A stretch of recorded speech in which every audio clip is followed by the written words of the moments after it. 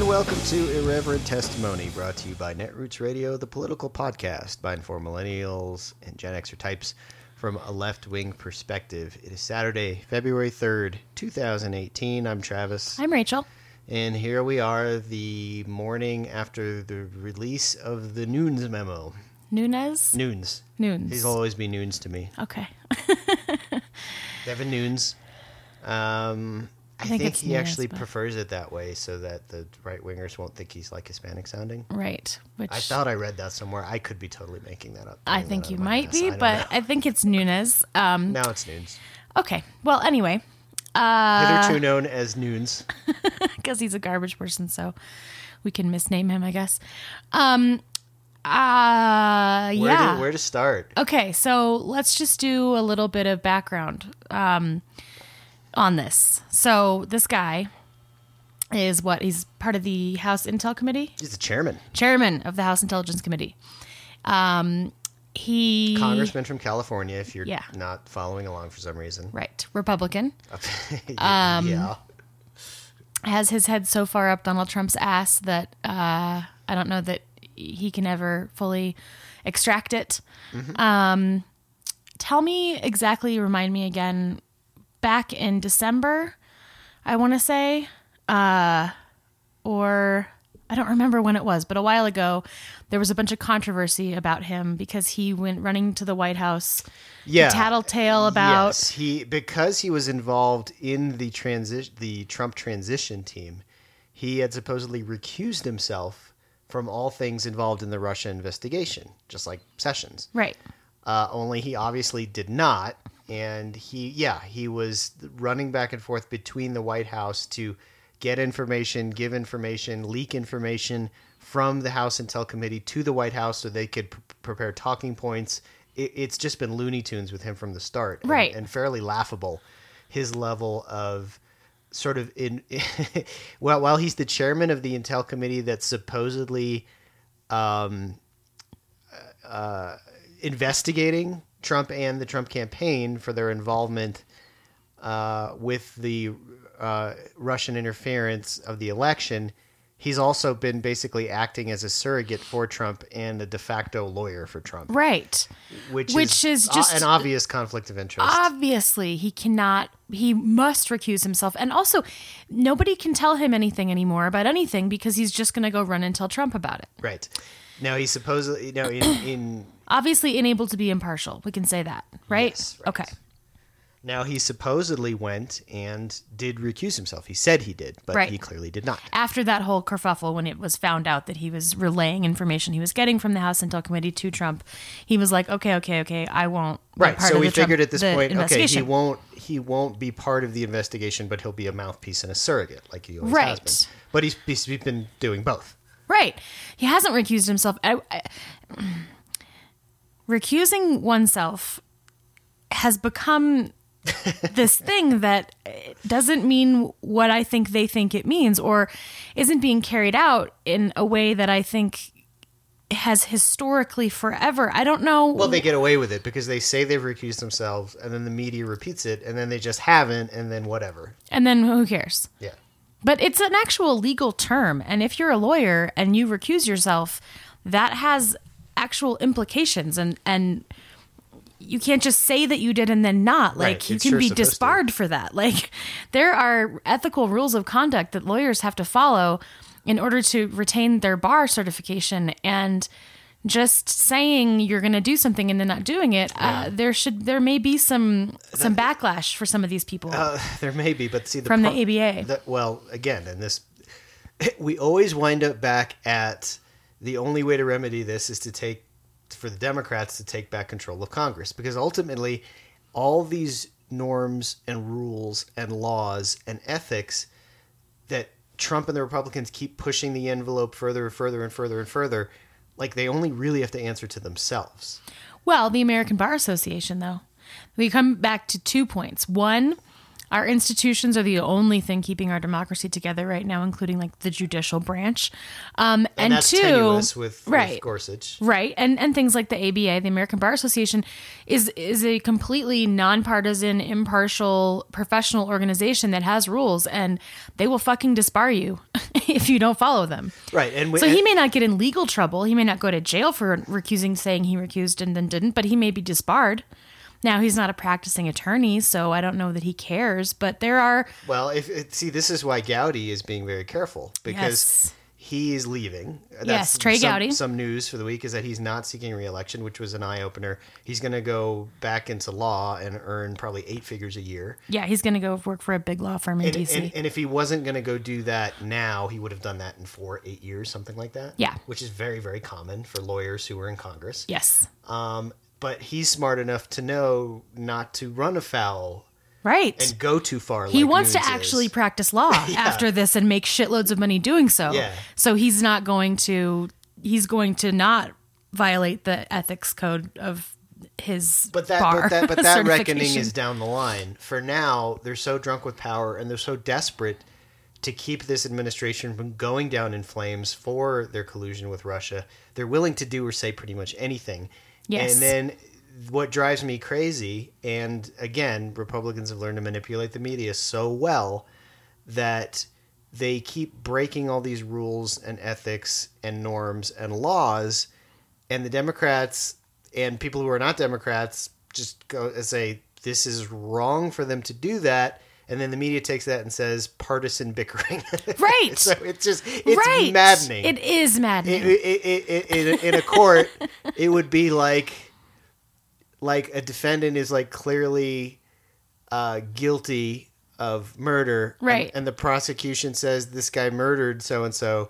And the defense says, no, they didn't. And the jury just, regardless of the evidence, throws up their hands and said, this is too much back and forth bickering. I don't know who to believe. Yeah. Mistrial. Yeah, mistrial, because there just seems like they're just arguing they can't a lot. Agree. They can't agree. The prosecution and the defense can't agree. Therefore, there must not be facts. I'm not really interested in the evidence. I'm just so sick of this. And it's like, Jesus Christ. I mean, we have to do better than that. Yeah. We have to objectively look at what is being said and the evidence that is being presented. Yes. And the media is just either too lazy to do that or so afraid of appearing to pick a side that the goalposts have moved so far. That when we call out, we as Democrats or centrists at this point or nonpartisan think tanks or people point out the crazy shit they're doing, then NPR and so forth just likes to turn around and say both sides are arguing. Right. And it's so disingenuous. It is. And ridiculous. It is. I will give NPR a little bit of credit. I was listening to a story earlier this week about the crazy nature of the memo, which we're going to get to in just a second. Mm-hmm. And I think it was Mara Liasson was saying, we're talking about, norms and that kind of thing. And she was saying, the stunning thing about all of this is that it's just been accepted practice forever. And the fact that it's never been codified into law was because it never needed to be. Mm-hmm. And what she thinks is going to happen is that Trump won't have fundamentally altered the nature of the presidency as much as it will force Congress post the Trump hysteria when he's no longer the president, whenever that is. Majority. Right, whenever that is. And there's a normalizing figure that becomes a normal politician again, and we're post the Trump presidency, that it's going to cause a lot of a Congress to make laws around things like you have to release your tax returns and you have to fully divest yourself before you become the president of your business interests. And the emoluments clause is going to become like, there's going to be laws that are created around codifying norms and things that we've always just assumed. Mm-hmm. And I think that that's true. And I hope that she's right, that that this isn't the new way the presidency or politics in this country works. Because if that's the case, then we're, like, to your point, a banana republic. Well, sure. And who's not to assume that a president with the D next to their name gets in and just gets away with all the same shit? Right. And we don't want that either. No, this is not what I want. I don't care what party you're a part of. I don't want our democracy to be a fucking reality show joke. I want my norms and my institutions to function properly as they've always functioned in one way or another. And we've had periods of dysfunction, certainly, but the systems right themselves, and that's my greatest hope. And I don't now- want Oprah to come be the president and not divest herself. And yeah, she's great, and I will probably agree with her policies, but I don't want that. I Maybe. want We don't know. She gave professional one speech. politicians. I know, but I love her. She's a pretty extraordinary woman. But I don't want her to be the president. I want her to be Oprah. Well, I don't need her to be president. because she was never running for president. No. And the whole hysteria that lasted 2 weeks after she gave a speech shows you just how broken the Beltway press is. Yeah. Yeah. That we wasted our time debating the merits of this thing that doesn't exist just because it was pure clickbait. Yeah, that's right. That was very telling. Yes. Yeah. And I didn't get sucked in. I'm not debating anybody about this. I think I sent one tweet. It was just like, no. No. And that's it. No, exactly. And, yeah, you're right. I mean, the media has always been considered like the fourth branch of government, right? Fourth estate. Not so much anymore, really. I don't think so, or at least it's doing. I mean, it's a joke of an institution at this point. Most of it. I mean, Yes. it really is. It's really become. There are some individual reporters and papers that are doing very good work, Yep. but a lot of it is just sensationalized crap and classic mindless both sidesism and just Yep. a lot of nonsense. Yeah. But moving away from that, Right. let's get back to the news memo. Because it relates directly to that. No, you So, read the whole thing. I did. I read most of it, snippets. It's not long. It's like No, it's 4 4 pages. pages. 4 Yeah, pages. I think including the letter. I sort of skimmed over the letter because it was just garbage. Here's why we released it, and here's the process by which we did so. I don't care. So here's what I was expecting. Given the nature of the way that Democrats were reacting, the intelligence community was reacting, the Republicans on the House Intel Committee, everybody who had seen it, there seemed to be this like white hot panic about it from Everybody. or salivating about like, let's do it. So I was expecting something very explosive and probably not Crazy. true and like some crazy like warping of facts to make outrageous statements about Obama and Hillary and like all Alex this crazy Jones, shit. Conspiracy Yeah. theories, Illuminati. And I was like, oh God, I can't imagine what we're going to be talking about because we're going to have to be like breaking this down and trying to fact checks and to try to talk about nuance and like God knows what they're going to say and it's going to all be not true. But how do we make people know that it's not true? So, I got the news alert. The president said, yeah, go ahead and release it. And for anyone out there wondering how that works, the reason that happened is because this is a classified document. And the president of the United States absolutely has the authority to unclassify whatever he wants. That's just part of being the It's president. not that the memo was classified. It's that the memo was drawn up by Nunes' staff based on Classified information. Right. So the reason that Trump had anything to do with this is because he decided to unclassify it, Yeah, he which didn't is fucking within read it. his. He Obviously, didn't read it. Doesn't matter. But that, for anyone wondering, like, why does the president get to decide if this memo gets released? He doesn't. He just gets to say this is okay to be unclassified. Anyway, so then it was up to Congress to go ahead and release it, which they did within hours. Yeah. And wait. on a Friday afternoon, Which was is stupid, which crazy. we'll get to as well. And I was like, fuck. And I kind of procrastinated for like an hour. And then I was like, oh, fuck. Okay, I'll read it. And I'm reading it. And I'm like, What's the big fucking deal? What? That's it? Like, Yeah, I was and I'm texting you. And I'm like, this is a fucking joke, right? Yeah. Like, what am I reading? It's nothing. Well, It's nothing. I was disappointed because I was almost hoping for crazy bombast. right. Like, we have proof that Hillary personally directed so-and-so agent to make this thing up. And that wiretap Obama Trump's personally gave orders to... Because that's what they talk about on Fox and Alex Jones. wiretap Trump's personal cell phone and and then give that information to the Hillary campaign, who then or just to Obama, who met with Hillary in this public meeting, and he Yes. slipped it to her. That kind of shit's And what then I was Bill expecting. Clinton and Loretta Lynch somehow. Yeah, and they got in on it. And there's Yeah. emails about the things that they did to tap the campaign, and Well, it's like Noon says there's more coming. right. Well, that's because so I none of that. I think he shat the bed. I don't think anybody's going to take Nobody anything gives a fuck seriously. anymore because it's nothing. I Right. read it and I was like, okay. Well, let's talk about what's in there and the way they're trying to spin it. Now, very, very interestingly, a lot of the hyperbole got walked back. Now, certainly people like Hannity and Matt Gaetz with his Nazi buddies and Sebastian Gorka, who they keep putting microphones in his face, are still talking about, Watergate and craziness and Right. whatever. but like even the House Republicans are like, they've really softened their tone. Yes. They're like, oh, there's things that are very troubling in this, but really this goes to the whole heart of the whole FISA process. And it's like, oh, now you guys really care about that. Oh, now right? you care about privacy and FISA process. Great. But it's really telling, like, oh yeah, there really was nothing here. But here's what is here, and here's the whole crux of their insanity. Right. And why it's going to fall apart probably by Monday afternoon. Yes. And why we think they released it Friday afternoon. Okay, so here's the thing, right? I'm gonna put this all in brief as possible. If you just know there's a FISA memo and you don't, well, most of our listeners probably know everything. Yeah. But assuming, we have some friends that don't. So assuming you don't, here's where it all comes from. There's this dude named Carter Page.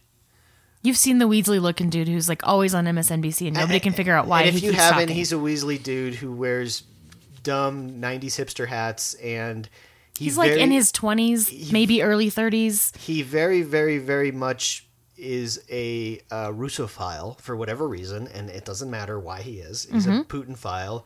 He loves Putin. He loves Russia. He wants to be involved in them. He wants their money. He was so involved and entrenched in not only Russian affairs, but Russian intelligence matters, that he was recruited by 3 people of the FSB, which is essentially the Russian... Like the new KGB. Sort of, yeah. Yeah. And they recruited him until they realized he was kind of a dumbass. Right. Totally incompetent. Not reliable. Probably not useful. Not useful, and sort of changed their mind. But the fact that they recruited him landed on the FBI's... Yeah, radar. the intelligence community went, hey, maybe we should look into this guy. Look into this guy. Yeah, he's an American citizen. Yeah. At that point, he didn't hold any interesting positions. Right. Now, at the same time, then there's still so many layers to be uncovered, because let's talk about a deficient media. Only now after the memo are they like, who's this Carter Page guy? Right. Which they should have been doing for weeks. Yes. But in any event, only now they're kind of asking those questions. And in fact, he may have been an FBI plant or a mole, or at least an informant. Right. So there's something interesting going on here with Carter Page. But so the FBI goes to the FISA court and says, hey, we want to surveil this guy. This is back in 2013, mind you. Right. This Way is not before Trump campaign for president, any of that shit. Right. This is Obama's White House, his DOJ, and they said, this guy's being recruited by Russian spy agencies. Perhaps we should just keep an eye on him, right? Yeah. The FISA court goes, yeah, that seems legit. Go ahead and do that. So they do. Now, do you want to talk about how one obtains a FISA warrant? Sure. Okay. So the entire process of obtaining a FISA warrant, we don't really know a lot about it, because the nature of the FISA courts are that they are top secret, classified, right? So basically, post 9/11, George W. Bush and the Patriot Act was passed, right? Decided that they needed a way to surveil U.S. citizens who may be working with other countries for terrorist reasons. Right, quickly and easily, because in their mind, the next 9/11 is right around the corner. Right. And... Remember the state of the world at that time, and the anxiety that we were all feeling, and this was all very new, and we weren't in a war yet, and all those things. And some people sounded the alarm, but it was just drowned out by fears of terrorism. Right, yeah. A lot of people on the left and privacy advocates were very upset by this whole thing, but George W. Bush was like, who cares? We don't care. Like, terrorism is paramount. Plenty of Democrats in Congress went along with it. Oh yeah. And remember, back in the day, the argument was, if you're not doing anything wrong, then why do you care? Right? If you're not involved with terrorists, like my dad would be like, oh, listen to my phone calls, I don't care. So it gives... Yeah, a lot of people said that. Yeah, so it gives the... I bet he hates the FISA court now. I bet he does. Oh my God, the privacy, it's terrible what they did.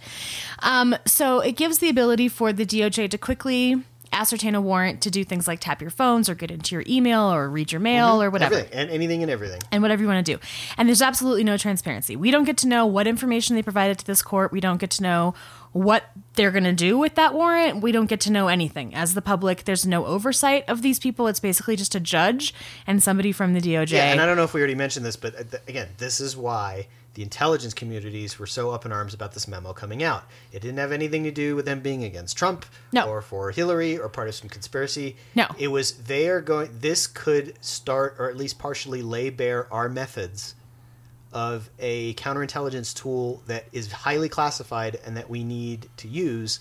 And there are reasons, right or wrong, we're not saying it's right, there are reasons we want this stuff remaining classified. And what the Nunes memo did sort of do is shine some light on that process. Right. Not nearly as much as we were concerned about, but more than they would have wanted. Right. And I would just say that if anything good comes out of this administration or this bullshit memo or any of the rest of it, it's that finally Republicans are willing to come to the table to talk about privacy and the fact that the FISA court violates the Fourth Amendment. Right.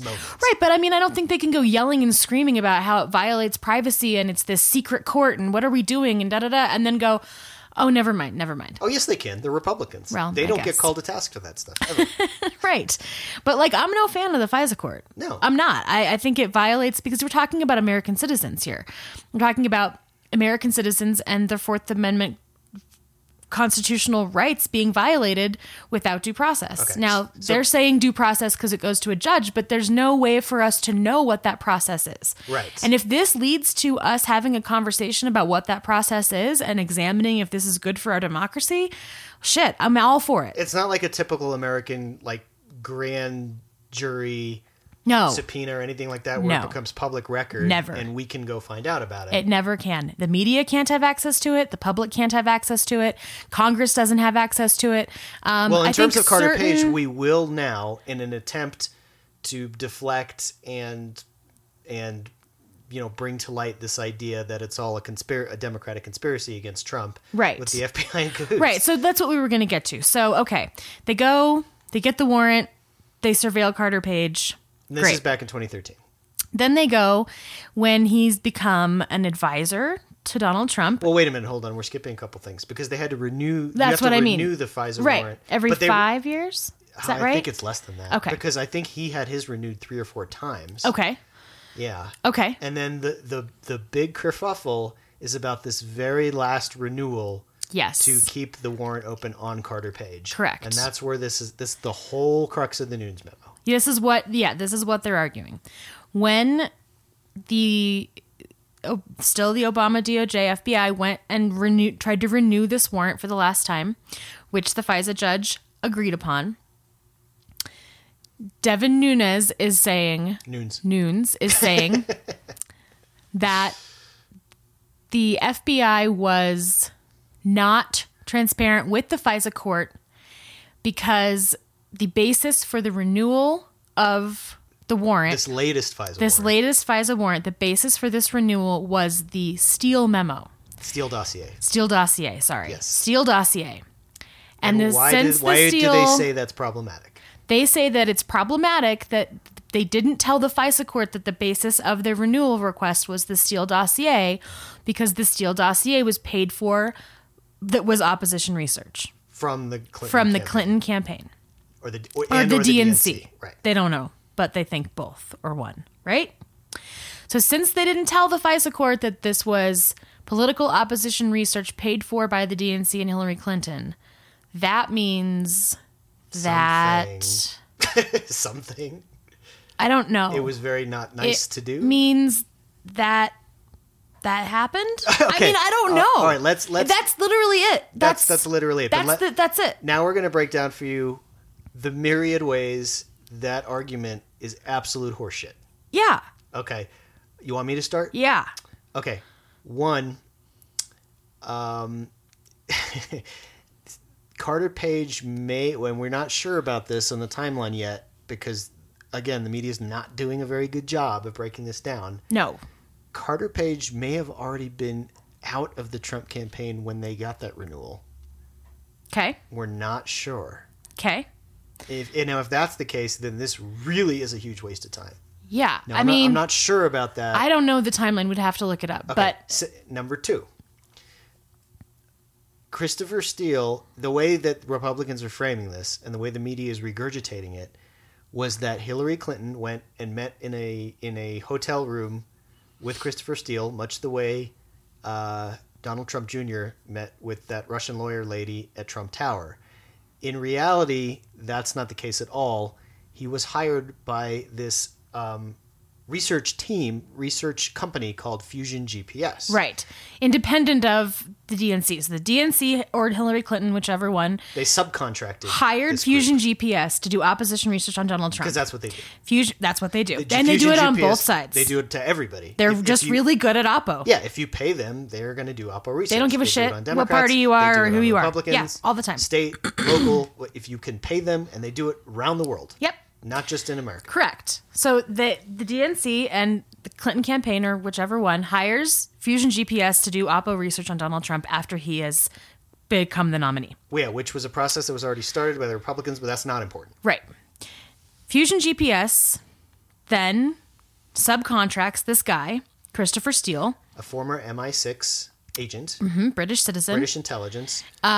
because he's a former MI6 guy and he knows a lot of things, and they work he- all over the world. Yes, and he was very good and reliable about providing good intelligence. Right. In fact, The that is memo- in the Nunes memo. The Nunes memo says like how great Christopher Steele is and how reliable he is, which is baffling in so many ways. Yeah. It's like Nunes' staff didn't even cherry pick very well. Okay, Because so that slipped in there. like okay, so then Christopher Steele goes out, does a bunch of opposition research, finds a bunch of juicy shit about Trump and Russia and hookers and pee, and presents it to Fusion GPS. Now, the important thing to know about this is if Fusion GPS is a highly respected opposition research company, They're right? good at what they do. And that's why somebody like the DNC or the Clinton campaign, who has enough money to pay anybody that on earth, they hire the very best to do this.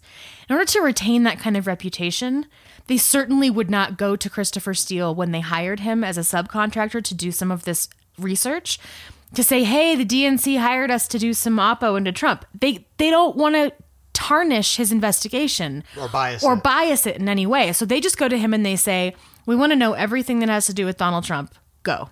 Now, granted, Or here's a little, It you know. probably wasn't too hard for him to deduce who was probably behind it. Sure. But that's not his job Nope. to figure that out or to care. Or to meet with Hillary Clinton and get instructions. No. His job is just go find out everything about Donald Trump. That could have been from a number of different Could have reasons. been from Tom Steyer, could have been from anti-Trump Republicans, could have been from a left-wing interest group, could have been from a super PAC, Could have been from George the Soros. Republican Party because they wanted to make sure there wasn't anything crazy. It could have been from, it could have been from a million one of sources. his big donors who wanted to make sure that vet? if he was going to... Yeah. You have to vet your own candidate. Oftentimes you hire people to do opposition research. No, I'm sorry, 100% of the time. You hire someone to do opposition research against your own candidate because you need to know what's out there. When they find it, you need to have an answer for it. Well, Republicans don't seem to do that anymore. Literally anyone... The Trump campaign certainly doesn't. He certainly wasn't trying to get partisan information about Trump. If it was for the Republicans, they need to know. If it was for the Democrats, they need to know. Doesn't matter who it's for. What is it? So in other words, it's highly likely Christopher Steele had no idea Who paid for it? who funded it, and no interaction with Clinton and the Clinton campaign at all. We don't know that for sure, but that's highly likely. Highly. So that's problem number 2.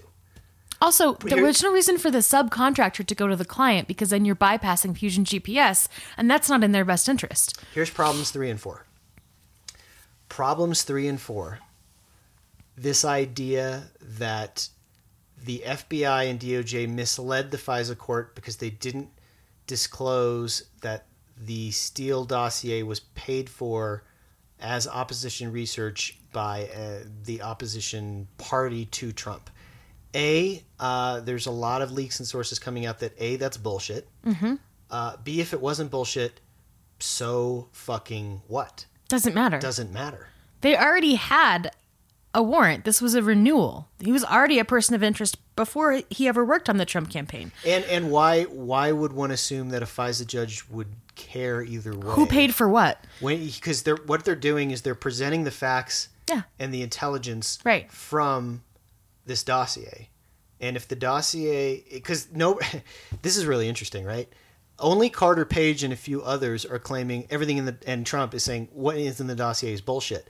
The memo and the people behind pushing the memo aren't saying the dossier is bullshit. No. They're saying, no, the dossier shouldn't have been part of this renewal application because it was funded by opposition.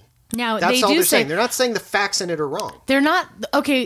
He's a little nuanced about this in the memo. He says The facts in the memo are only partially verified at the time of the request. And then he goes on to say that Jim Comey went and talked to Donald Trump about the dossier, which we know, and said, even though it's salacious and not yet verified, I wanted to give you a heads up.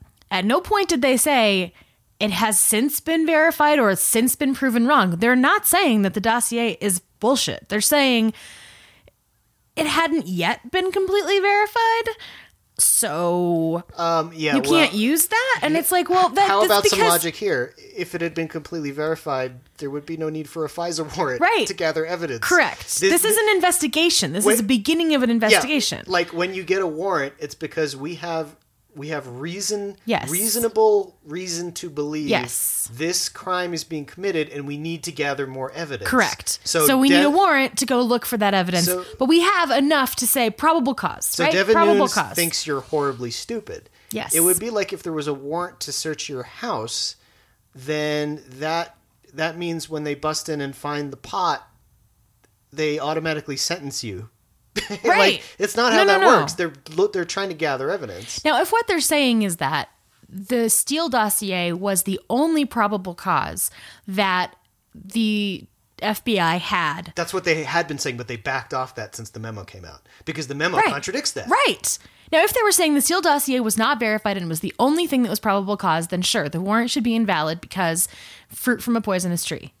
Right. Well, they were saying... that's not the case. They took that a step further. They said the Steele dossier was the only thing that spurred the entire Trump-Russia investigation. Right. The Mueller investigation was strictly based upon the Steele dossier, which is verifiably untrue. Obviously untrue. Well, but Mueller's going to let you know just how untrue that is. Yes. So, anyway, I think we're pretty far in the weeds here on this, but it's important. I'm sorry, it's but just, you have to connect these dots, right? It's just madness. Okay, so... And here's another problem that I just want to get that sort of rises above all this. When it first came to light that Carter Page was in some trouble here for his Russia dealings, the Trump campaign, like they do with everybody who gets in trouble, really distanced themselves and said, this guy was hardly in the campaign. Coffee fetcher. He was a coffee fetcher. Mm-hmm. We kicked him out. He had nothing to do. And now all of a sudden, he is the Trump campaign. Right. Because conveniently, this proves all the malfeasance of the DOJ and the FBI, and they're in cahoots with Hillary and Obama. And they were wiretapping people at the highest levels of the Trump campaign. Yes. But I thought Carter Page was a coffee fetcher. Yeah. Who didn't know anything. Might have already been booted from the campaign. And that's why we didn't vet him. We didn't know about all this Russia stuff because he didn't matter. Oh, wait, no, he was really important, and we didn't vet him because... Wait, where are we? Yes. What happened? You have to have... They try to have it all ways. You can't. And every time I run into... some Trump apologist on Twitter, and I bring that up, it's always crickets. Not one person has responded to that. What was his role? And if his role was as important as you say it is, and he was being surveilled by the FBI, A, how did you not know that, and why did you hire him? Or B, how did you not vet this man?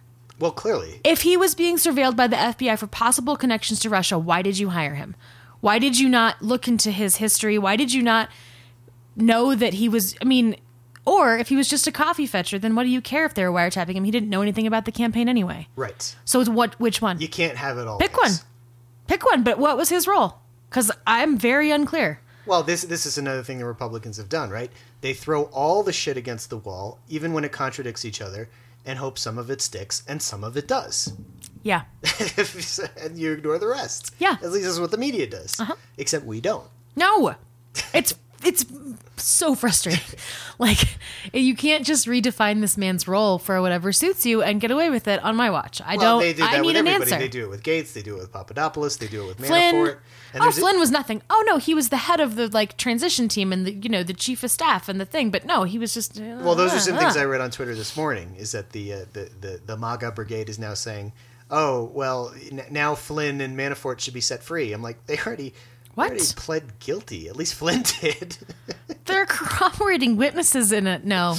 Oh my God. Set free for why would we do that? They could rescind their guilty plea and fight Mueller now if they think this is going to help them. Good luck with that. But they have nothing to do with this. They have nothing to do with this.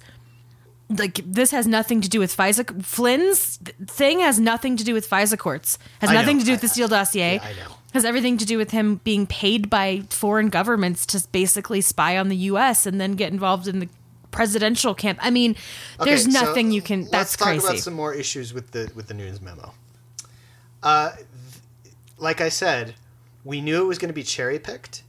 It was really badly cherry picked. Yeah, because you have in there that the FBI,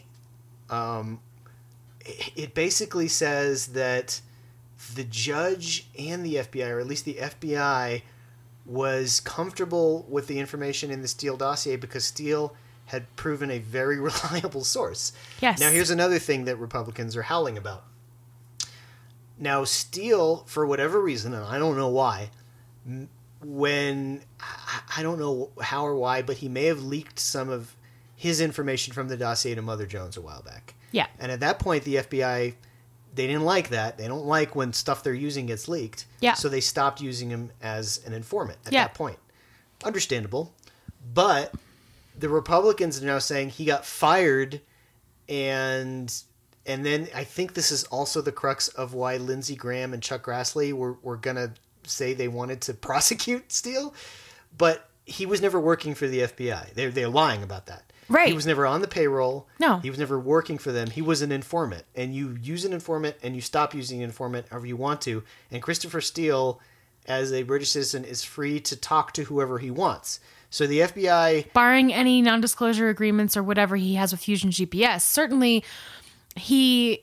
Yeah. Like, the FBI got word that this stuff was floating around, that this guy, who's a very, very competent researcher and has provided great intel in the past, was doing this research, and they got in touch with him and they said, hey, float it our way. And he was like, sure. They didn't hire him to do it. He was being paid by Fusion GPS. Now, They found out that he was talking to Mother Jones, and that made them mad because they don't, like you said, they don't like shit getting leaked to the media. Which is the same reason they didn't want this memo leaked. Right. Because it's revealing their methods and their sources. Right. So I don't know or care exactly why Steele did talk to Mother Jones, but... I feel like maybe if it was me, I would understand. You have all of this and you know it's not going to come out, but you know it should. Sure. And yeah, had he not talked to Mother Jones, none of us would be having this conversation right now. That's entirely probable. Yeah. But the point is that has nothing to do with anything. With the truth or veracity or methodology used to collect this information, with the verifiable nature of it, the truth of it. All of that is just smoke and mirrors, right? All of the whole memo is just smoke and mirrors. They never say it's not true. They just want to be like, ugh. It was so really, I don't know. Grassley and Graham's whole thing might be that at some point the FBI asked him, did you leak this to Mother Jones? And he was like, no. And then so they want to get him on that for lying to the FBI, maybe. Good luck. Go ahead. Okay. Haul Christopher Steele in and let's do a whole bunch of discovery. Yeah, let's do that. Yes. He'll read all his whole fucking dossier verbatim and stuff that hasn't been declassified yet. Yeah. They probably thought better of that. I think so. Yeah. I think so. Like they floated that. Once you for criminally a day. charge someone with something, they have a lot more rights and a lot more transparency, and you don't get to just not release things. Yeah, I think Grassley and Graham said, okay, we got a nice news cycle out of this that throws some mud in the gears. And we're not actually charging Christopher Steele with a crime on American soil because, oh my God, our discovery laws are very much in the defendants. As they should be. As they should be. Yeah. Anyway, what there are a couple other interesting things from the memo. There was some contradictory stuff in there that, like, it was very obvious that this was a sort of handwritten Nunes thing that said Papadopoulos and Carter Page, their investigations were not related, but then later it kind of said they were related. And then, like, the guy with the text messaging his girlfriend, since he had any involvement in it whatsoever, that therefore taints it. Taints questioning of Papadopoulos. Yeah. Which is completely irrelevant because Papadopoulos has already flipped and he's talking to Mueller. So I don't know what the point of I don't either. Was. And then he does this thing at the beginning where he's trying to establish timelines. And he throws Rod Rosenstein in there and Sally Yates. And you could tell they're totally and you can tell, yeah, that they're like he had nothing to do with any of this. Like he wasn't the person petitioning the FISA court. His name's not on anything. He just worked in the DOJ, but they threw him in there anyway because then they can be like, after looking at all of this, we've just decided that anyone who was involved, including Rod Rosenstein, needs to be fired because this was just such a violation of all the things. That's where this all is leading, and we're going to get to that probably in the second half. Yeah. Because the Saturday Night Massacre is coming, and it doesn't matter that this news memo was a total flop and a joke. Nope, it's going to be used as the basis and justification for firing everybody and trying to halt this investigation. Yeah. But yeah, I thought it's like the first page I read it and I was like, oh, here's where we get to fire Rod Rosenstein. Yep. Great. Okay. Mm-hmm. Okay. And it's just so obviously... Because if we can put her in the same sentence as Sally Yates, and everybody hates Sally Yates on the right? Everybody on the left, she's a hero. But if we can put him in the same sentence as Sally Yates, then we can be like, looking back at this, it's clear that Rosenstein is ineffective, and he's a Sally Yates. We can't have these people around, and that was interesting for sure. And then kind of trash talking Comey, which was just weird because it was actually opposite day. Because what they're saying they're complaining that he gave Trump a heads up about the dossier, which is like, well, did you say thank you or like what? Why is that? What is that? What does that mean? Why even bring it up? Comey. Can I say I still wouldn't piss on James Comey if he was on fire? Yeah, he's a nonsense garbage. The way he fucked up, the way he put a thumb on the scale, whether he meant to or not, and I don't think he meant to. I just think he is like one of these bad comedy movies where somebody gets in and over the head and everything they do to rectify the situation makes it 10 times worse. Yeah. I think that's what Comey did he got political for the sake of trying to appear apolitical. And he's bad at it because it's not his fucking job. No. He got way too big for his britches and tried to step outside his role. And there was a reason that the FBI has rules for investigations of candidates during campaigns. Investigations, period, and not discussing them publicly and all kinds of things. Right. And he didn't follow those rules. And overcompensate and undercompensate and this, and it was a mess. That's why it's not his fucking job. It's not his job to try to figure out what the political wins are going to look like for him. And also, what the fuck? The most important thing in the 2016 fucking election is not what people think about Jim Comey. It's not. I promise you that was not the most important thing. To him it was. And to him it was, and that is a gross violation of his duty as in that role. And 30 years from now, maybe he'll sit down and come clean about that, like the way Robert McNamara did before he died, about every way he fucked up. I love that documentary. But, that's no help now, and now he's pontificating on Twitter that, this is terrible, and it's like, you got us here. You got us here. You in part, you got us here. Absolutely. Trying to do something that was way out of your league, man. So Comey's not my boyfriend. No, I don't think that he's some kind of corrupt official either. I just think No, he's a self-important jackass. Yeah, who inserted himself into a presidential election and he should not have. Right. He should have said exactly what they always say, which frustrates the media, but he wanted to be a media darling. And have everybody like him and nobody think that he was I bet he's a child of alcoholic parents. Okay. I do. Seriously. Well, I know when I worked in... Nobody can ever be mad at me ever. Opiate addiction research, he was in this video I watched about it, and boy, is he passionate about, that. Yeah. Or was. Yeah. In any event. So a few minutes before the break, what else was in the memo that was eye-opening to you? Oh, we're forgetting some stuff. Oh, I'm sure that we are. But no, the most eye-opening thing for me was the lack of anything eye-opening at all. No. The whole crux of it is that the whole investigation is tainted, even though Paul Ryan denies that's what this was about. Of course, that's what this is about. Of course. That everything is tainted because the FBI and DOJ did not disclose to the FISA judge that their renewal for the FISA warrant on Carter Page, which may have been after he left the campaign anyway, was based on the Steele dossier, and that they did not disclose that the Steele dossier was paid for by opposition research by DNC and or the Clinton campaign. Therefore, none of that Trump matters, alone. By the way. No, none of it. Now, if the things in that dossier turn out to be illegally gathered or untrue, and that dossier was the basis and the only basis for probable cause to get a warrant, fine.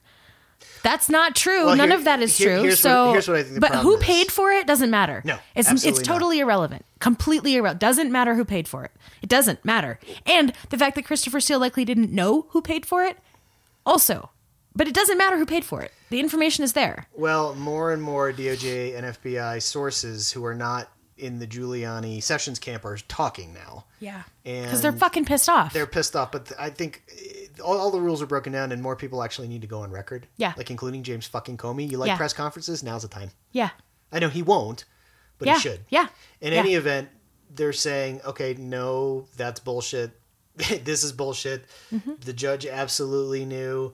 No, that is not how it intelligence works, that the funding and the source doesn't matter. Like, if it mattered, would the FBI have opened an investigation into the Clinton Foundation literally based on the Clinton Cash book by Mercer and the Bannons? That happened, by the way.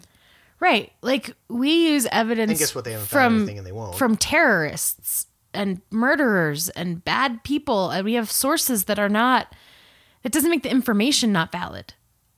Yeah. The source of funding or the source of the information, you can call it into question in a jury trial and say, do we believe this guy? Do we not believe it? But if it's verifiable information, it doesn't really matter where the source is as long as it was not illegally obtained. Right. That's what I keep saying to the Carter Page apologists. Like, okay, use that at trial. See if the jury buys it. Yeah. But do you know that they this information they gathered, that Carter Page really was in cahoots with the Russians, was gathered from Oppo research paid for by the Clinton campaign?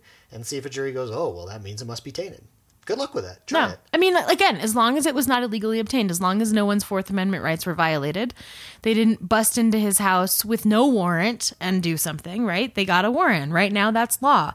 The FISA court warrants are valid for things like wiretapping. So Another thing that's come up on Twitter is that, well, this Oppo research now has laid the whole groundwork for the Mueller investigation, and now he's looking into stuff that even doesn't have to do with Russia, like Trump's finances. And that's like, oh, really? Well, do you remember a guy named Ken Starr? Yeah. Do you know what Ken Starr was brought in for? Right, we talked about this last week. They had one special Yeah. counsel that couldn't find Yeah. anything on Whitewater, and so they said, well, let's give it another try. yeah, this is what we talked about last week about how once you start, Yeah. Ken Starr didn't go in looking for blowjobs. Well, Ken Starr only found it because he got a hot tip from Linda Tripp about a stained dress. Right. And a recorded phone call. Yeah. So It does the none grand of that. jury perjury charge and the impeachment, did it have anything to do with Whitewater? No, No. nothing. It Zero. didn't even have anything to do with Paula Jones. Nope. It had to do with a hot tip to the prosecutors that back in the day, that he was asked about something that and he lied under that oath. he diddled Monica Lewinsky, and in the moment he was like, "Oh my God, shit! They know about that? No, I didn't do that," and just hoped that she would keep Yeah. quiet. And she which- did, to her credit. She was recorded without her consent. She didn't tell anybody shit. She told a friend. I mean, I'm sure in retrospect, had Bill Clinton had any idea that was coming, he would have just been like, "Yeah, None of your just deal business. with it then," or none of your, or plead the fifth. He could have pled the fifth. I don't know how that's relevant to this right now. I'm not answering that question. No, he fucked up. He denied. He said no. Yeah. Yeah. He said, "No, I No, never did. no, I didn't no, do that. No. Yeah. I didn't fondle Monica Lewinsky with a cigar." No. And then they impeached him on it. And the American public said, "Okay, yeah, sure, he lied about that, but this is fucking stupid." Yeah. This Russia collusion shit is not stupid. No. It is not trivial. No. And guess what? When Mueller brings his recommendations, it's not going to be about a blowjob. Nope. No, he don't care about that. Nope. So we're going to take a quick break, and when we come back, we might talk about a little more potential fallout from this, what we think might happen next, and a wonderful David Brooks column that my Rachel God. has an opinion or two Oh on. my God. So don't go anywhere. We'll be right back.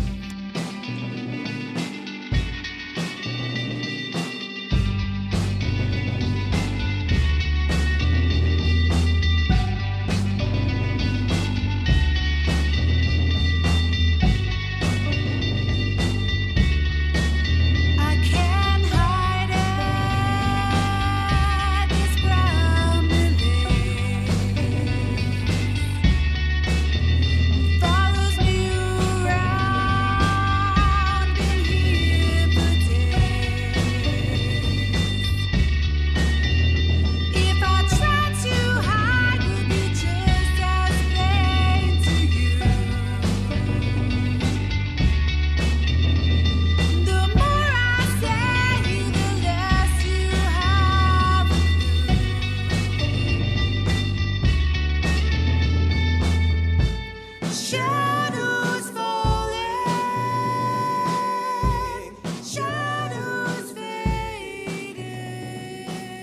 and welcome back to Irreverent Testimony.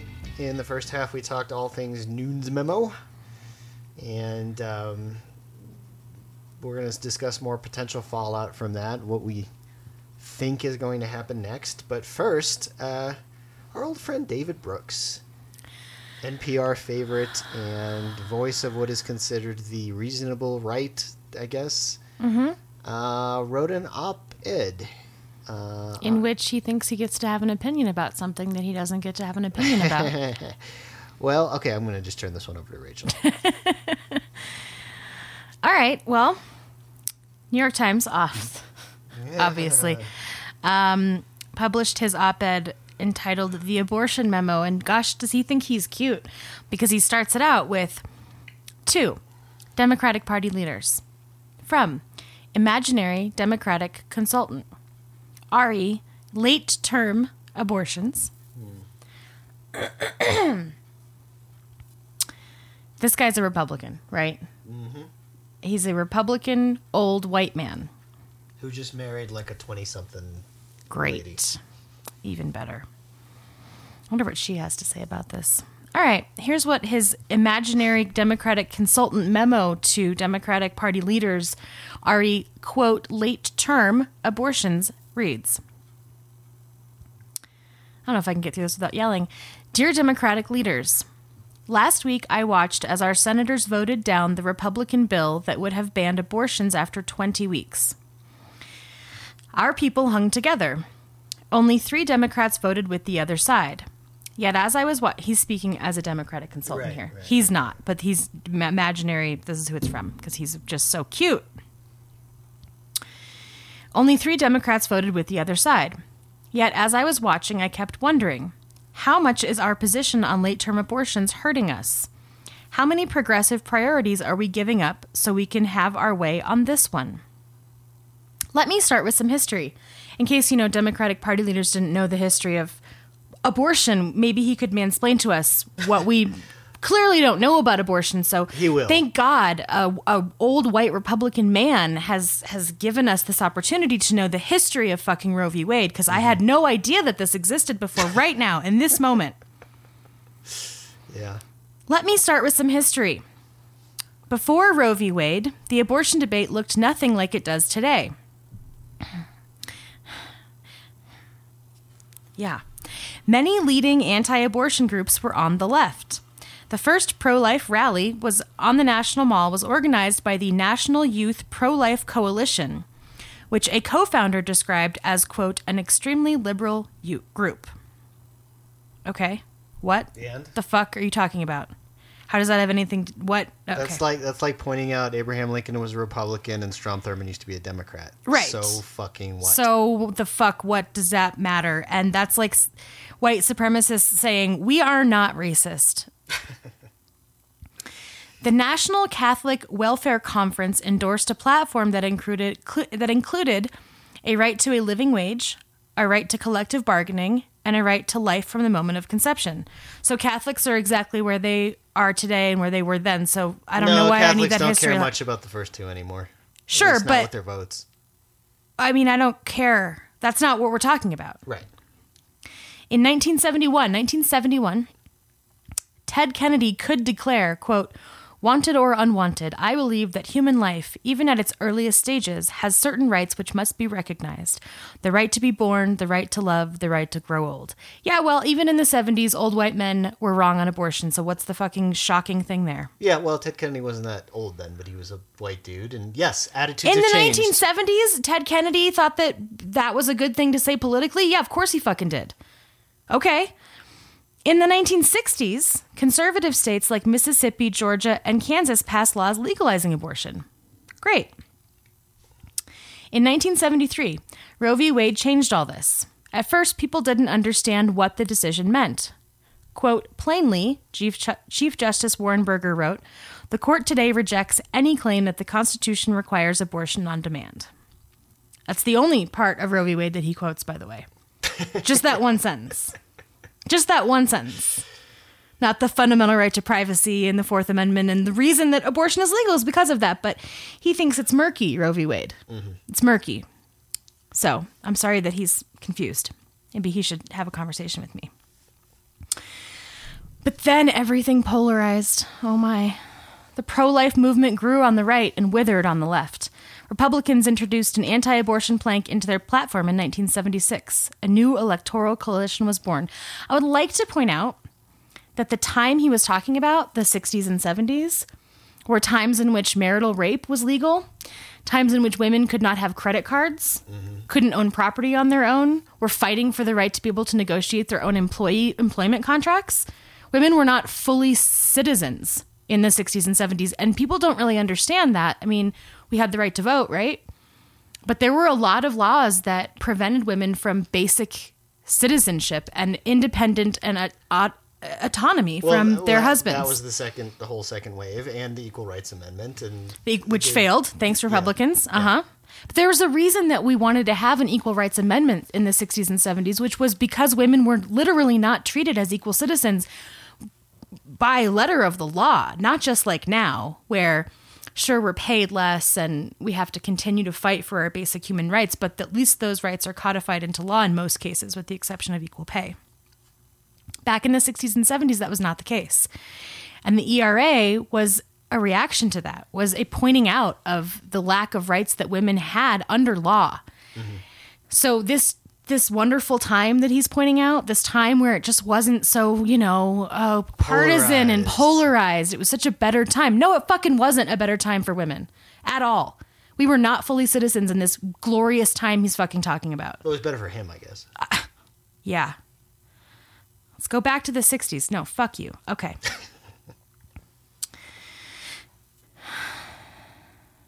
The GOP became an alliance between its traditional pro-business wing and its burgeoning pro-life wing. Millions of Americans became single-issue voters. They considered the killing of the unborn the great moral issue of our time. Without pro-life voters, Ronald Reagan never would have been elected. Without single-issue voters who wanted pro-life judges, there would not have been a President Donald Trump. Okay, that's just... So he's blaming us for Donald Trump? Yes. Okay. That's new. Because of single-issue voters who wanted pro-life judges, not racism. That's cute. I understand that our donors, though not necessarily our voters, those in the Democratic Party, remember, want to preserve a woman's right to choose through all 9 months of her pregnancy. But do we want late-term abortion so much that we're willing to tolerate President Trump? Do we want it so much that we will give up our chance at congressional majorities? Do we want it so much that we see our agendas on poverty, immigration, income equality, and racial justice thwarted and defeated? Fucking yes, we do. Not to mention, first of all, yes, the right to control my own fucking body and have bodily autonomy is more important to me than almost anything else. Not to mention, all of those things that we stand for, poverty, immigration, income equality, racial justice, they all stem from that. All of those are connected to reproductive rights. Yes. Reproductive rights are fundamental to human rights. Yes.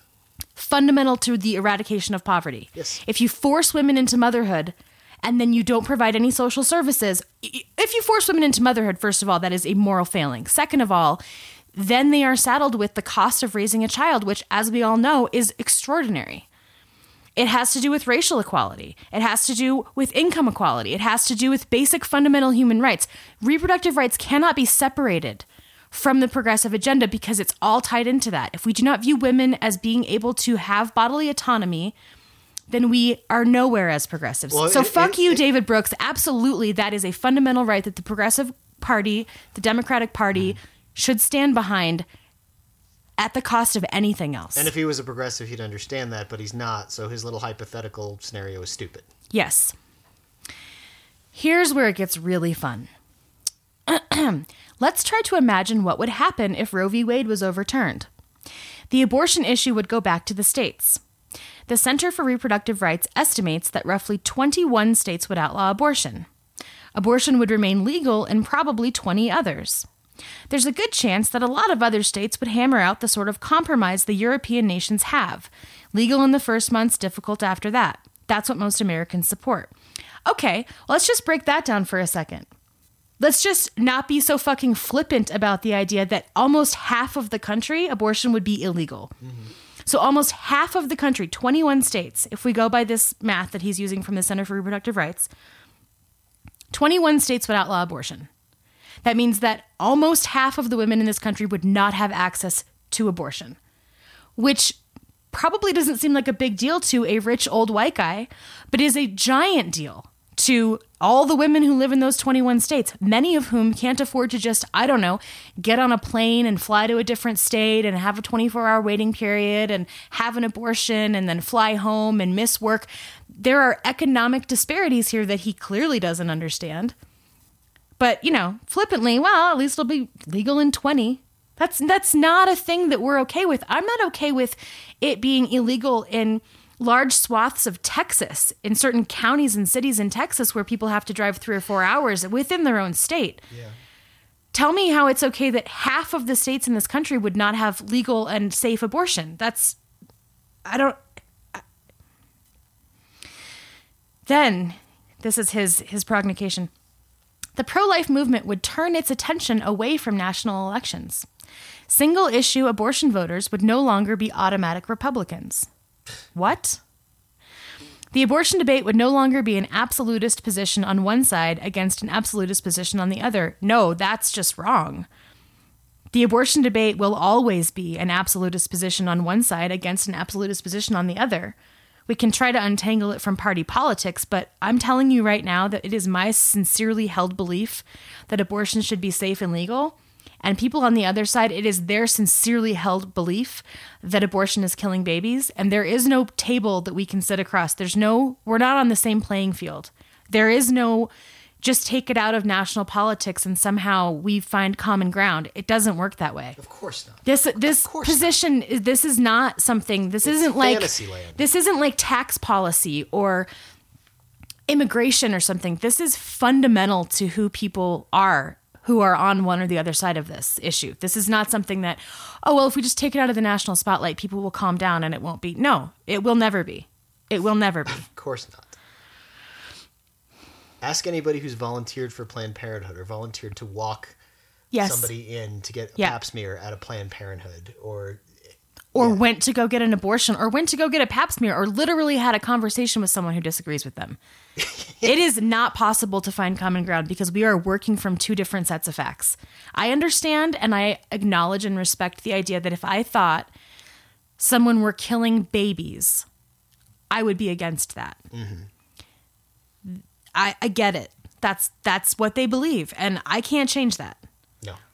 But that doesn't mean that I should soften my position so we can find common. There's no common ground. It's either killing babies or I'm a human. Yeah, but those people even go way further than that and think that your IUD kills babies or that Yes, condoms I'm a kill walking babies baby murderer. or that sex for fun is somehow Killing babies. Killing babies. Yeah. So I mean, you know, We're so, like I said, we're not in the same. We're not even. There's no common ground here. There just isn't. and please get to before you finish what late term abortion is and why some women need it. Can we please talk about that? First of Yeah. all, late term abortion is not post 20 weeks. It's just not. Most women don't know they're pregnant until 2 to 3 months, if they weren't intending to be pregnant, right? If you're just like, oh, I was a little spotty in my first and second month, so about 2 months in, most women are like, things are fishy. Maybe I'll take a test or I've been nauseous or whatever. So that's already 2 months. Mm-hmm. At 2 months, it's what, like not even a kidney bean. Mm-hmm. And 20 weeks is what, 4.5 months? Mm-hmm. Yeah. So a full term is 9 months, obviously. So we're about halfway through. 20 weeks is not late term, I wouldn't say. However, for those women who do need late term abortions, and there are women that need late term abortions, it's not because they went 6 months into their pregnancy, 7 months into their pregnancy, and decided, you know what? I wanted to have a baby for the last 7 months, but then I just decided, fuck this. I'm tired of being pregnant. I just randomly decided I don't want to have a baby anymore. Mm-hmm. Just rip it out. I don't care. It's around that 20 week and 24 week mark that women find out about a lot of congenital problems that their babies have, that their baby won't survive outside the womb, that even if they had the baby, it would be so sick from so many congenital conditions that it wouldn't survive, or it would require weeks and months of surgery and would probably still die. Or the life of the mother starts to come into play, and they realize that she has some condition they didn't know about, and she would probably not survive labor, may not even survive the last few months. Now, some 20-week abortion ban proponents do put in some of those exceptions, but not all. No, Not all. no. That's important to note. That is important to note. And what they're talking about is a full ban. Yeah. Full ban.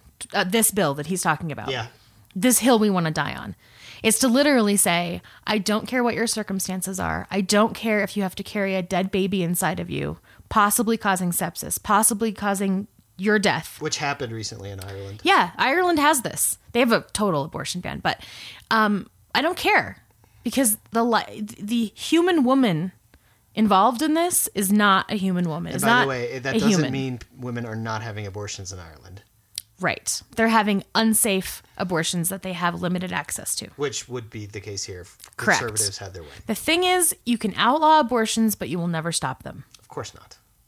We know that because when they were not legal, people still had abortions. It's like prohibition in drinking. Correct. How did that work out? Yes. Do you think that when Colorado legalized marijuana, everyone went, maybe I should start smoking pot? Or maybe a lot of those people just started buying it legally that were already smoking pot. Mm-hmm. Anyway, that's not the point. But Roe v. Wade polarized American politics in ways that have been fundamentally bad for Democrats. Okay. If you don't believe me, compare the size of the elected Democratic majorities in 1974 to the size of the Republican majorities in 2018. Oh, he leaves a couple things out there. Oh, really? The old Solid South and the Dixiecrats. and You think? all kinds of other Maybe shit. there's a lot of things going on between 1974 and right now with party politics in the United States. No, just nothing, maybe. no, nothing's changed. It's all about It's just abortion. That's it. That's it. The year after Roe v. Wade, nothing else has happened since Roe v. Wade to alter anything demographically or party politics wise in this country, except that West Virginia used to be a voters. reliable Democratic state because they always voted Democrat, period. And they didn't even care about who was on the ballot. We need to acknowledge. Okay. We need to acknowledge our vulnerability here. Democrats support the right to choose throughout the 40 weeks of pregnancy. But babies are now viable outside the womb at 22 weeks. As Emma Green wrote in The Atlantic, scientific advances, quote, fundamentally shift the moral intuition around abortions. Parents can see their babies' faces earlier and earlier. We're learning how cognitively active fetuses are. A researcher from Britain recently found that fetuses prefer to look at face-like images while in the womb. Okay. How does that work? I don't know. Early in the pregnancy, they can recognize and distinguish between tastes. Okay. Are we feeding fetuses? What are we feeding them? I don't know. It's not how it works, but okay. I think they're doing these fMRI scans, and when the different parts of the brain light up, they're assuming All kinds this- of this or things. that. So I mean, they're fed through the placenta, the and umbilical the cord. umbilical cord, which is not in Do you your think mouth. David Brooks actually knows that? I don't know, but Do you think he knows where the vagina is and the cervix and the fallopian tubes? I don't know. Does he one of those people that thinks that the clitoris is how you make babies? So when women push on it, there was literally this article that came out the other day that was when women masturbate, that's the devil's button because the clitoris is how you have babies, and the reason that you feel so bad after you come, I don't know who he's talking to, is because your brain is sending you signals that you're doing it wrong because Maybe there's no the baby women in he there. had sex with just felt really horrible I afterwards. would imagine they probably did. I don't think it had anything to do with masturbation or their clitoris, but anyway. Wow.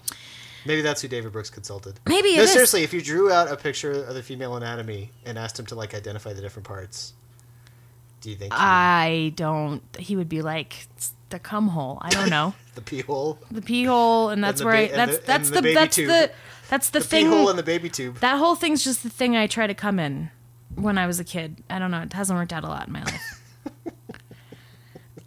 So he's talking about all this kind of junk science. And in some way, he's right. We have fetal viability outside of the womb earlier and earlier. That's certainly true. Yes. Given all of the technological and scientific advances that exist. Yep, there's a Radiolab episode about it. Yeah, which is great. Actually, I love that one. What I would like to point out that he keeps sort of missing the point on here is that man, women are also cognitively active. We prefer to look at face-like images. We can recognize and distinguish between tastes. You can? We can recognize words. Oh, wait a minute. So Tunes, you're a person with languages. rights? We can cry. You're a person with rights. I have all of those things. You're not a baby incubator? No, see, that's the thing. Baby incubator with a name? Yeah, maybe. Who cares about that, really? Yes, no. I have all of the same qualities here, except that I have them way before that, right? I have those all the time. And the reason that you were pregnant had to do with somebody else as well, Correct. who doesn't have to do any of that. Any of that. Makes you think a little. Like, I mean, it doesn't make David Brooks think, but No, it makes... women aren't people, obviously. No, they're obviously. baby factors. We are doing, quote, it could be that one of the current behaviors that future generations will regard as most barbaric is our treatment of fetuses. I would argue that it could be that one of the current behaviors that future generations will regard as most barbaric is our treatment of women. Mm-hmm. We also shouldn't take millennial voters for granted. Boomers saw the pro-choice movement as integral to their feminism. Weird. Millennials do not. In 1991... 36% of young voters thought abortion should be legal in all circumstances. He cites a 1991 poll? Hold on. Now he says only 24% do. Okay. Young voters don't like the total Republican ban, but they don't like our position either. Moreover, young pro-choice voters are either much more ambivalent or apathetic than young pro-life ones. Let's point out why that is. And if you took that survey when Obama was president, I bet it would be very different than if you take it a year from now and the Trump-Pence administration is still in power. Yeah, sure. People get complacent about things that are given. Right, of course. We get complacent about things like, I don't know, murder is illegal. So it's not a top of my voting list of priorities to make sure murder stays illegal. I'm pretty certain it's going to be illegal forever, so it's not on the top of my priority list. Sure. It's not a top issue that I give a shit about because it seems to me that there's no threat to it, that it's a given. I think a lot of young voters felt that way in the last 10 years, 8 to 10 years, because it seemed that we were moving in the right direction, that these Supreme Court cases were coming down. They consistently came down on the side of women. These bans have consistently been overturned or not passed. The ballot initiatives trying to make life start at conception and criminalizing women for miscarriages consistently Hi, Cory Gardner. Yeah, consistently voters over, like, say, fuck no, even in conservative states.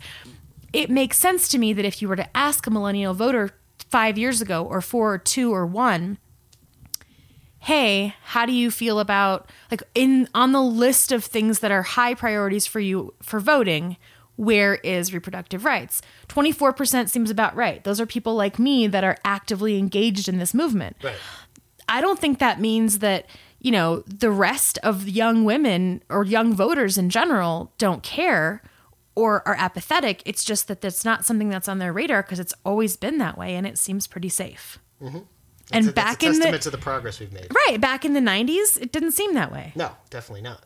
And boomer women remember a time when it wasn't. No, where you couldn't get contraception. Right. So it was very high up on their list. It's not because ours seemed safe. But let's not, nuance anything. Just look at numbers. All right, to close, here's what he says. I'm asking us to rethink our priorities. What does America need most right now? One of our talking points is that late-term abortions are extremely rare. If they are extremely rare, why are we giving them priority over all of our other issues combined? Sincerely, your imaginary consultant. They're extremely rare because we care about women. Mm-hmm. We are giving them priority over all of our other issues combined. I don't think that we are, actually. I think that we should be. I think that we should, as a party, wholly and entirely not support candidates who are not vehemently pro-choice, and we're not doing that currently.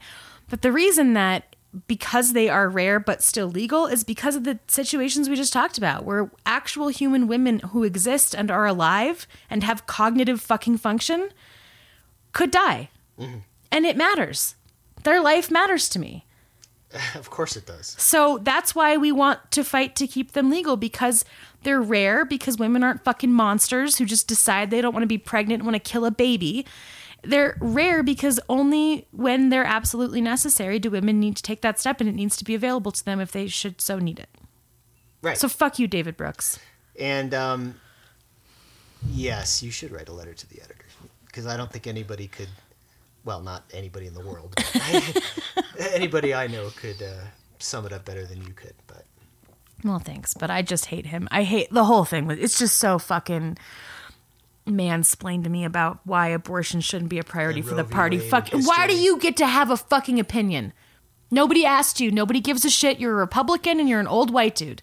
This is not an issue that I need to hear from you about ever. I don't need to hear your voice ever. What he's trying to do, and I think you're going to see more and more of this, and we've seen some of this already. This never Trump Republican cast out crowd. Yeah. Whether it's Jennifer Rubin or David Brooks or Nicole Wallace or Steve Schmidt, like they're looking for a harbor, Yeah. and their party is fucked. It's Yeah. gone. It's never coming back. Right. That's why so many of them are resigning. They're going to go do something else. So 'cause- they're coming to us and saying, "Well, What look, if you look? we're we reasonable." we could be on your side if you just rethink. I don't know, abortion. Like, fuck off. We don't need you. Nobody needs you. I'm sorry that you feel without a home because you've allowed your party to foment racism and classism and bullshit for so it long became that so it much for finally you. came to a fucking Bites you in head, the ass, and now yeah. we have Donald Trump, and you don't want to be a part of that. But we don't fucking want you. It's not our problem. I never wanted you in the first place, and I don't need your fucking opinion about our party or our platform or abortion or anything else. Go find something else to do. Yeah. So, like, our friend Greg Dworkin consistently pushes the other side and says, don't push away the anti-Trump Republicans. We need them. And I understand it's pragmatism, but, like, on a deeper level, we don't. And I don't want them, and they're full of shit. And if this is what they would like to tell me, if they would like to say, okay, let's work together because at least we're all anti-Trump. If this is what you come at me with, is a condescending, patronizing explanation of why my rights as a woman don't matter, go fuck yourself and do something else with your life. You're not welcome in my party. And I don't want your opinion, and I don't care about you. I don't need David Brooks to be a Democrat. I don't need him for any kind of coalition. If his effort at reaching across the aisle is to patronize me about how I'm not human, then I don't need him or anybody like him. Nope. And his next article will be, do we really care about gay people that much? They're only 10% of the population. And how about after that, these dreamers are really causing a ruckus. Can we just forget that they exist? And then how about after that, everybody's so freaking out over the environment. Yeah. How about, like, who cares about plastic bags? And do we really believe that, like, methane is that bad? Come on, let's be reasonable. Oil and gas makes a lot of money. I'm not letting these people who hate Trump try to come to our party and turn it into Republican light. Well, I'm not doing it. Well, in No. a sense, that's ironically kind of what Bernie's doing, right? Yes. And fuck him too. Make your own party. Let the Freedom Caucus crazy people own Republican. Here's the thing. I don't give a shit about what they do or they don't do. Go do your thing. But do not come to my party and my platform and my people and tell us, hey, you're kind of the only game in town. Now let me tell you all the ways in which you can change to become more like what we were. I'm not doing it. No. It's like when white people try to be allies in Black Lives Matter. And so they go to these meetings and they go to these movement meetings. Well, if you would do this Well, way... here's what you're not doing right. Here's the thing that if you just did it, if you just let me take over. No, fuck off. And white people would be less guarded. If you said this and what, it's just too disruptive. And it's just, if we wouldn't stand in the street, we can hold hands on the side of the street. Fuck off. I went on a date with a guy after the Women's March last year. Remember that? And he did this exact thing to me. Oh, yeah. Lauded himself as a feminist. Mansplained. Feminist. all the liberal Mansplained things. everything we were doing wrong as women to fight for ourselves. All the ways in which we were making men feel uncomfortable. Making him feel making uncomfortable. making men feel uncomfortable, making him feel uncomfortable, making him feel like he wasn't part of the story, making him feel not He's important. not. He's not. You're not. That's the point. It isn't about you for 5 goddamn minutes. It's unbelievable. Yes, but this is how I feel about this. There wasn't a if you second could just, date, huh? No. It's so bizarre, Oh my god, it's so Rachel. weird, right? I'm sure he was very confused. Yeah, and he kept saying like, "All right, well, we talked about politics, but I just want to like no. Sorry that I'm owning your face right now, but we're not done." Anyway. Oh, on that subject, at that very same bar, I think. Oh, Because you haven't told the story yet, have you? On the air? I don't think so. Was at that same bar. I get in so much trouble, you guys. At that bar for some reason. Well, I'm a lady with the mouth. So tell says the things. story real quick. All right, so we were at a friend's birthday party. Couple Saturdays ago. Yeah, at my favorite bar, and my friend whose birthday it was has a boyfriend, and he's like a bearded dude. I thought he's like a hipster guy, right? Like your normal Denver hipster beard guy. But I was wrong. So I introduced myself to him, and he said, "You're not one of those communists, are you?" And Travis was with me there, and we sort of looked at each other and thought he was joking, and I didn't know what he was referring to. And Travis was like, "Probably more so than you'd think," and I was like, "Right." And then like he kind of looked at us funny, and we scurried off to get a drink somewhere.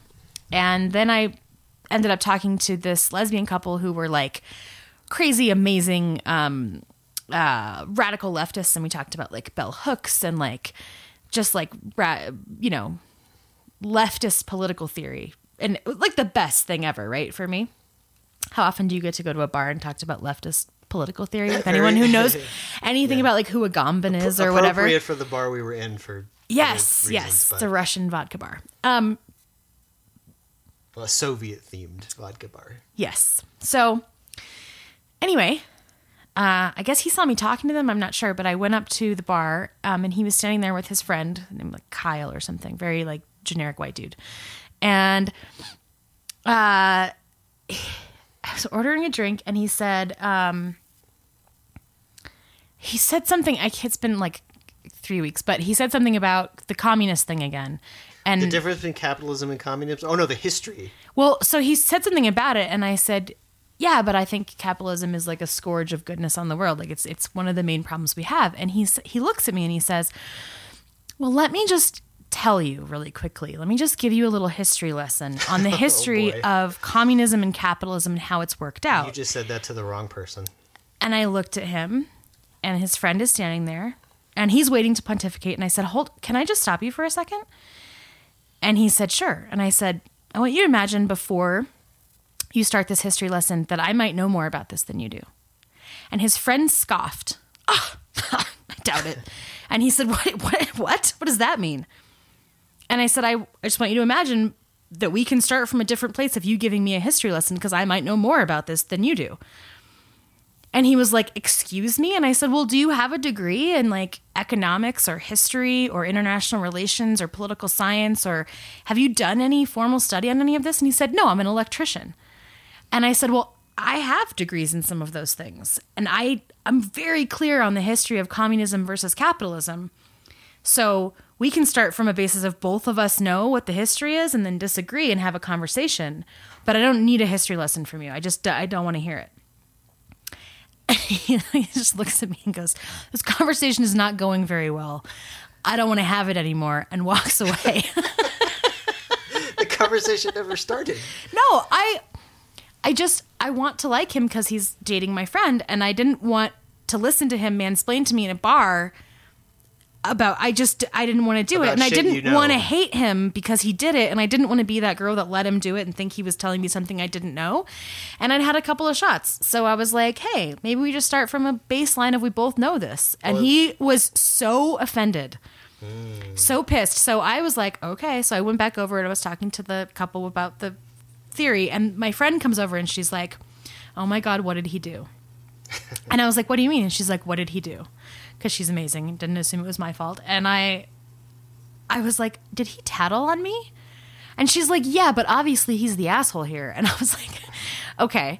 But so we talked about it, and I told her she shouldn't date men that don't share her values. But no women listen to me when I tell them that. So anyway, that's my mansplaining story Not from even my mom listens to that. a couple Anyway, weeks ago. So that's good stuff. Real quickly, wrapping up.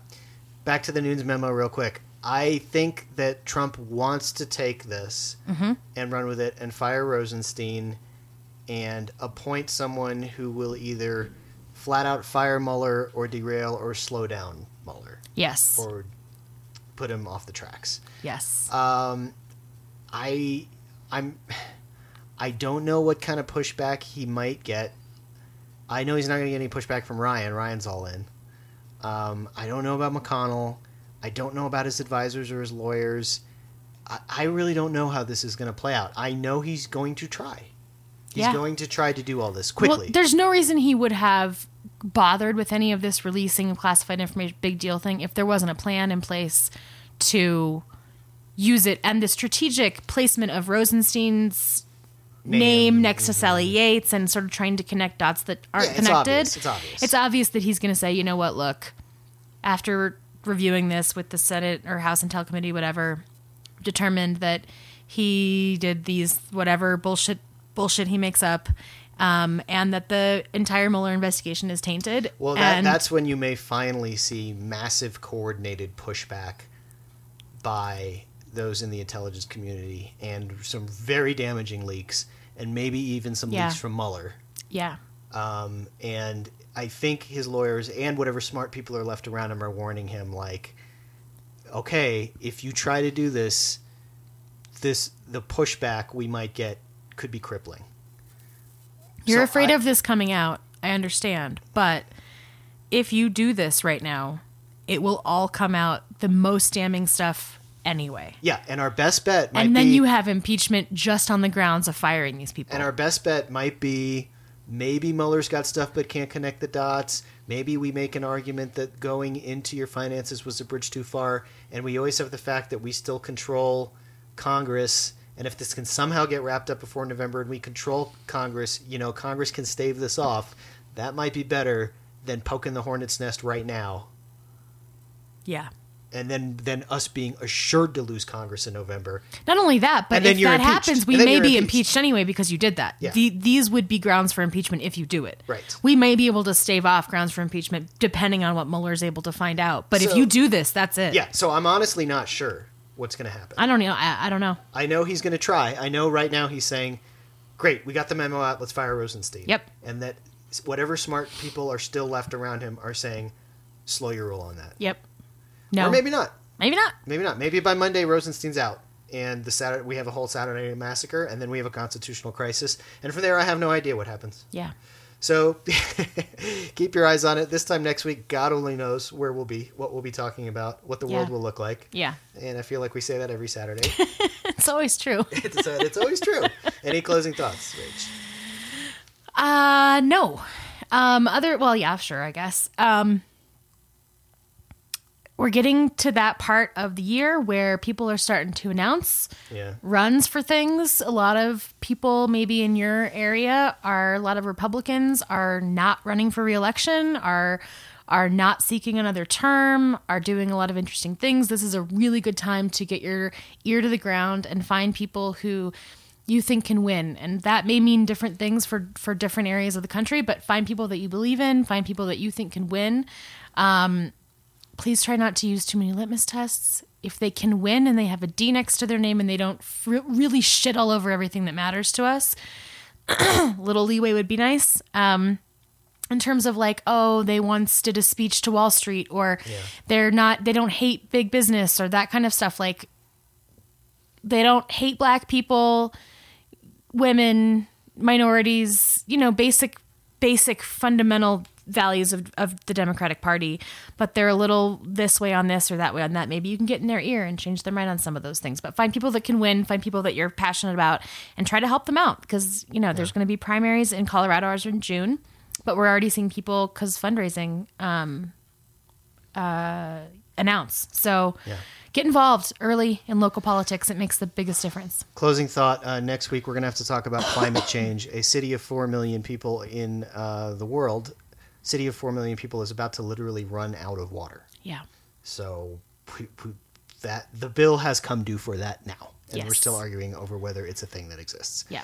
So stay active, stay tuned, stay involved. @Irreverent Duo on Twitter, irreverenttestimony@gmail.com.